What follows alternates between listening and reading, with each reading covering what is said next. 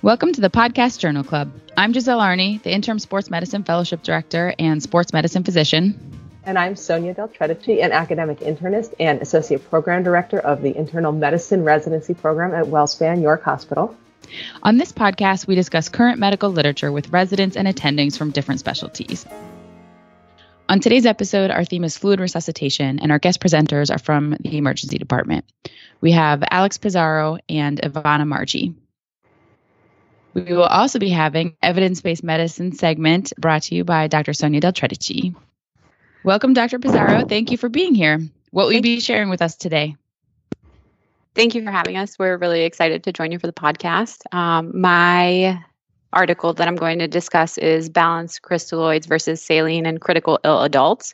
It's also known as the SMART trial for isotonic solutions and major adverse renal events trial. And this was published in New England Journal of Medicine in 2018. So why is this study important? So I think there's been a longstanding question on whether the use of normal saline versus balanced crystalloids is safer in critically ill patients and patients who have chronic disease. And there have been a few studies in animal models and humans, but there's never been a large study like this one before. And what is the clinical question that this study proposes? So this study asked in critically ill patients, does the use of balanced crystalloids compared to normal saline reduce 30-day composite outcome of death, new renal replacement therapy, and renal dysfunction? Do you find that the study is valid? I think so. It was a pretty large study, and it was able to identify a small percentage difference. I think most of them were only a 1% difference, but there was a pretty strong significant difference with a good p-value. Alex, can I jump in? This is Sonia here. I just think that the study design of this trial is so interesting. Would you be willing to talk about it a little bit, how they designed and carried out this trial? Sure. So this study was done at a single academic center in the United States in Nashville. It was Vanderbilt who conducted this study. And what they did was anyone who was admitted to the ICU was enrolled in the study. And on a month-to-month basis, they assigned each ICU a different fluid to administer. So they had the medical, neuro, cardiac, trauma, and surgical units involved in the study. And if the medical unit was assigned normal saline, the minute they entered the ED or came out of the OR, the patients received normal saline. And if they were going to the surgical unit, vice versa. I thought it was interesting because the entire hospital sort of went along with it. So all the different departments that the pass-through used the assigned fluid for the entire month, rather than try to randomize each patient individually to get saline or LR. Correct. So they grouped them based on what unit they were going to be admitted to, and they coordinated with the ED, the OR, and anyone who would admit to their ICUs. The only one that was excluded was the cardiac cath lab, just because it depended on the cases, what kind of fluid that they received. So they were not in conjunction with the other departments. So what were the results of this study? What did they find? So their primary outcome showed that the major adverse kidney events at hospital discharge for 30 days was significantly greater in the patients who received normal saline. So the actual numbers showed that balanced crystalloid group had 14.3% and the normal saline group was 15.4% with a p-value of 0.04. So although it was only a 1% difference, this was a large enough study to be able to identify that it does make a difference. And they came up with a number needed to treat of 94. That's a pretty big deal, even for a small difference. How will you be using this in patient care? So I think that this answered kind of the question that I've been wondering, is normal saline safe in certain patients? And I think that it'll make me more inclined to pick a balanced crystalloid for the majority of my patients, especially septic patients who already have an acidosis going on and can actually make their condition worse. Anyone who has some kind of kidney injury, again, that can also make it worse. and pretty much just all around unless it's otherwise contraindicated. So for example, I think like the only case that I wouldn't use a balanced crystalloid would be a brain injury where we would opt for normal saline instead. I just thought this was a great paper. It was one of the best, I think, of the year when it came out. And the reason I liked it so much is, like you said, it's a question we've asked ourselves, and like, how come no one studied it? Fluid resuscitation has been around for over 100 years, and the fact that we still don't have a clear answer on what fluid is best was kind of shocking to me. And since normal saline and the lactated ringers or any other type of colloid fluid are the same price and have the same adverse outcomes, except for a very sort of narrow set of cases, there's no reason not to just use, I think lactated ringers is the one we use in our hospital, pretty much in all cases. And it was surprising to me that that question hadn't been definitively answered after so many decades of clinical experience with this therapy. So I think it's a great paper and a great choice to talk about. Mm-hmm.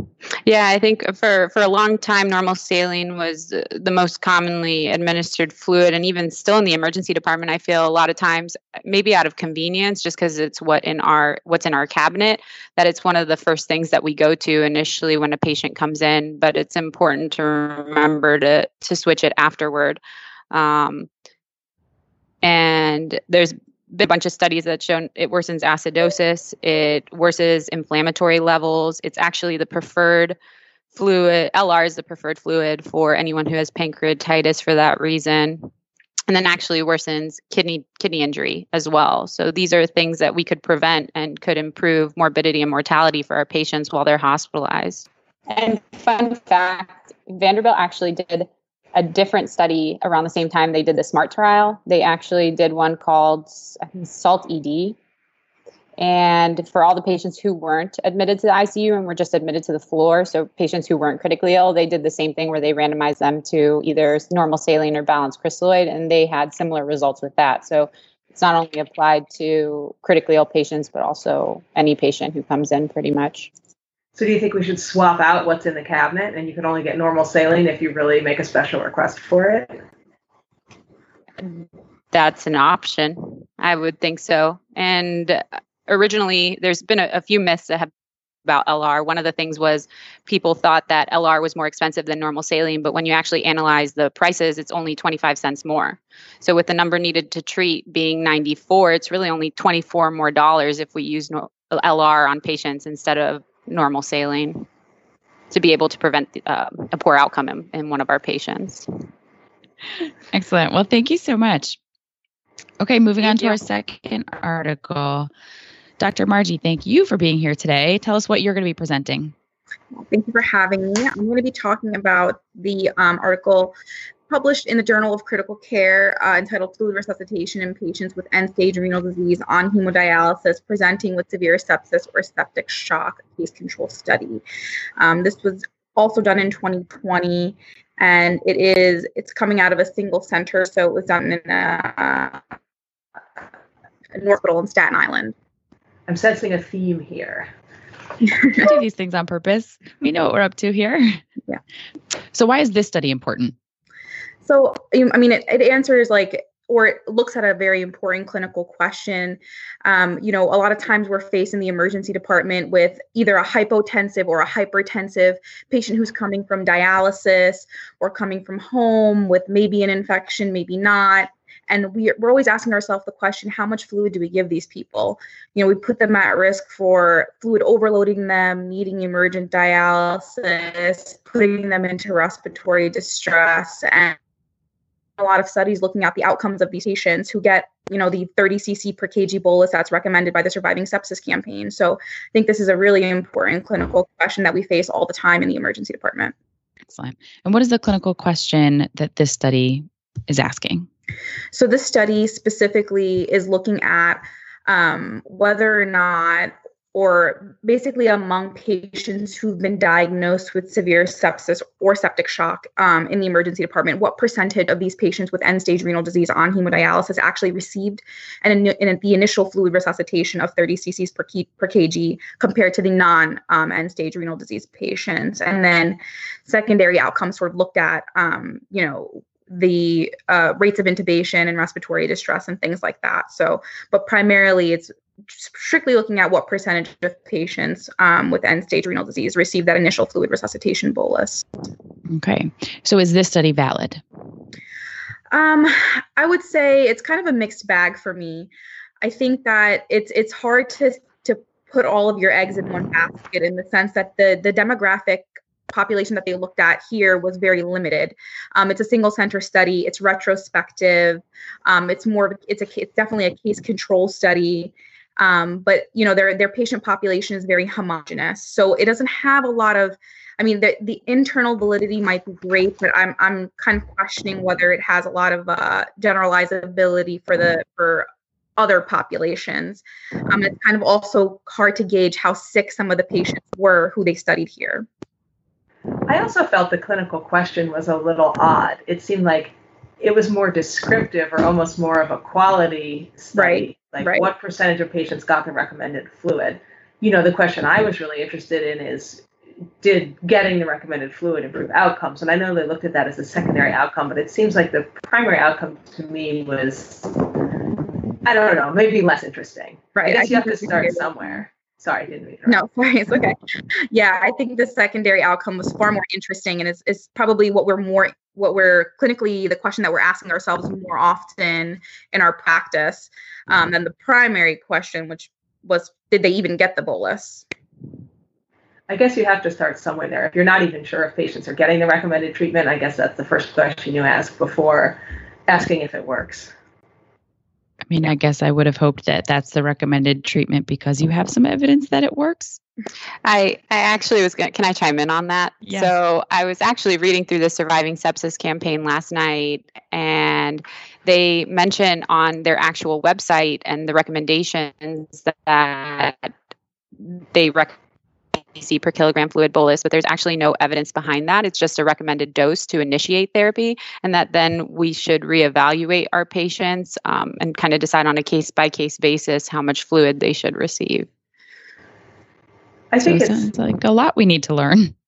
Well, I think with the Surviving Sepsis campaign, the reduction in mortality usually is seen with the entire Surviving Sepsis bundle, which involves a whole set of interventions, not just the fluid. So when you try to test any individual intervention, often it doesn't seem to have a huge improvement in mortality. It's only when you put them all together with the hemodynamic monitoring, early antibiotics, the IV fluid, whatever else you need, then you get the more dramatic increases in mortality. So this is really looking at a single component of that early goal-directed therapy protocol. So I wasn't super surprised not to see a huge difference, but it does make you question these things that we take for granted. Oh, you have to do it this way because that's the best way. And then when you really look at the data, it turns out it doesn't make as huge a difference as you might have thought. Well, let's look at the data. What are the results of this study? So this was like I mentioned earlier, a retrospective case control study. So they looked at 104 patients with end-stage renal disease on hemodialysis as their case, and then 111 end-stage renal disease. And they basically, the first kind of question that was asked was what percentage of patients actually received that 30 cc per kilo bolus within the first 6 hours. And 23.08% of the case patients, so the patients with end-stage renal disease, actually received the 30 cc per kilo bolus, and 60% of the control did. So the kind of like the average amount of fluids that were administered to the end-stage renal disease patients was about 20 cc's per kilo compared to 35 cc's per kilo for the control group. The secondary outcomes that they then looked at were ICU admission rates, need for vasopressors, and the rate of intubation within the first 24 hours of presentation, the length of mechanical ventilation, and the mean time to ordering antibiotics. So the sort of the way that they pared this down for patients who ended up needing to go to the ICU of them were end-stage renal disease patients, compared to, which I found really interesting, the control group, which is the patients without end-stage renal disease, who seemed to be a lot sicker in this study. About 80% of those ended up getting admitted to the ICU, and 70% of the control group required 2 or more vasopressors, compared to 54% in the end-stage renal disease patients. So it's, those are sort of the secondary outcomes that came out of the study. They also did a multivariate logistic regression analysis, and they found that patients with, which we kind of already intuitively know, patients with higher lactic acid was associated with higher mortality. And when they pared this down, looking at the control group specifically, they found that a lot of these patients who were not on end-stage renal disease tended to have higher lactic acids, have a more of a lactic acidosis, and leading to a higher mortality. And maybe that was why they ended up being a lot sicker than the end-stage renal disease patient. So how are you going to use this in patient care? Ultimately, they basically found that there wasn't really a whole lot of negative to giving the recommended 30 cc per kilo bolus in end-stage renal disease patients. I find that in my own clinical practice, I'm very cautious with how I fluid resuscitate these patients, because oftentimes they do look very volume overloaded when they present to us, despite the fact that they might be hypotensive. I don't think that this study is going to convince me to be more liberal with my fluid resuscitation of these patients who are in severe sepsis or septic shock, mostly because I would worry that they would become fluid overloaded or require emergent dialysis, even though the study says that it's probably okay. I still find that the sample size is a little bit small, especially in the subgroup analysis. The sample size was only 104 patients. And I don't think that I think the retrospective study design in and of itself limits generalizability, particularly to my population, in which I find that a lot of our end-stage renal disease patients tend to be sicker. And on top of that, they didn't really talk too much about the type of crystalloid used, whether blood products or albumin were used. I think ultimately, I don't think this study will change my practice very much. I'm not going to overzealously bolus these patients with normal saline specifically, or any other fluid. It's going to be small aliquots of fluid, and then kind of reassessing how they respond to that, especially because I do believe that the risk for overloading them and putting them into, respiratory distress or having them require emergent dialysis is a significant one. And it's not one that I'm, willing to risk on a very small study that's not very generalizable, in my opinion. Well, and again, just to remember that it wasn't even the primary outcome, whether getting that aggressive level of fluid resuscitation would be beneficial. I mean, I think it leaves you could say, sure, it is a fine option. It certainly didn't show that it's worse, but it also didn't show that it's better. So I think it leaves us with questions still. But I think it's at least reassuring. So I wouldn't say, oh gosh, if someone has end-stage renal disease, definitely don't give them the 30 cc's per kg of IV fluid. It seemed to say that that's fine, but it doesn't prove that it's better. Yeah, exactly. It doesn't prove that it's going to actually improve their outcome at all. And if I can jump in here real quick, and this is Bob Stuntz, I'm the producer, and just as sort of background knowledge, an emergency physician by training as well. When you go all the way back to the original kind of, early goal-directed therapy studies done by Manny Rivers, there was not this concept of a 30 cc per kilo bolus. If you look at the original papers, of course, they were using Edwards precept catheter, and they were checking CVPs, and all this was sort of goal-directed in terms of having goals for CVPs and everything like that. But what they were doing is they were giving 500 cc aliquots in that original study versus just kind of a blind 30 cc per kilogram bolus.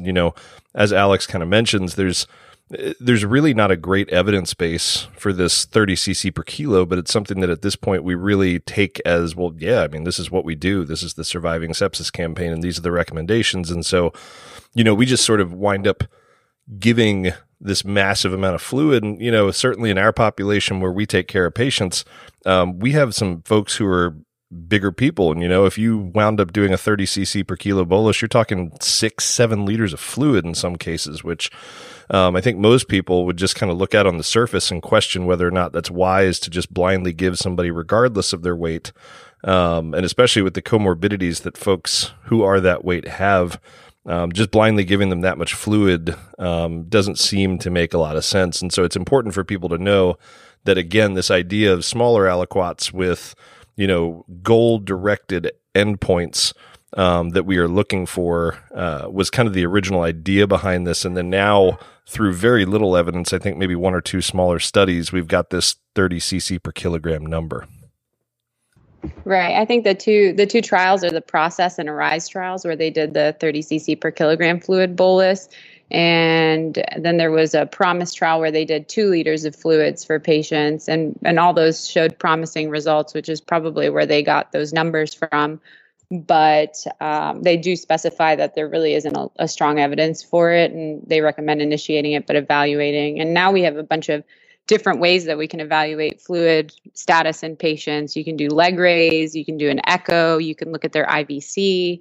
So in addition to CVP and other measures they've used before, we have a bunch of other options that are non-invasive.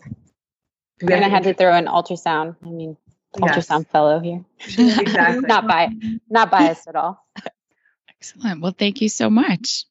Those were 2 very interesting papers. Thank you, guys. And I really like re-examining things that we do very routinely that maybe we haven't thought about. Is there even evidence behind what we're doing? And so much of what we do in medicine really is not backed up by evidence. And when it's rigorously tested, we learn a lot about it. We learn that maybe it wasn't so good after all, or maybe it was even better than we thought. So I like these papers examining common practices that have never been fully evaluated. Awesome. Well, thanks, guys. Thank you. Thanks so much for having us. Thanks, guys. All right. I wanted to talk for a minute about a concept that is near and dear to my heart that I use a lot when I'm examining articles, and you guys both did a good job of bringing this up. It's the concept of looking at demographic inclusion criteria of who's in a study. So when we're analyzing an article, often we look at who is included in the article. For example, everyone over age 18 who meets criteria for sepsis and has end-stage renal disease. That would be the main inclusion criteria for our second paper. But the inclusion criteria doesn't often describe who's actually in the study. It just describes who's allowed in the study. So for our second paper, the people who actually ended up in this study were almost all 70-year-old white men. And I think, like you have pointed out, Ivana, it's a relatively narrow demographic.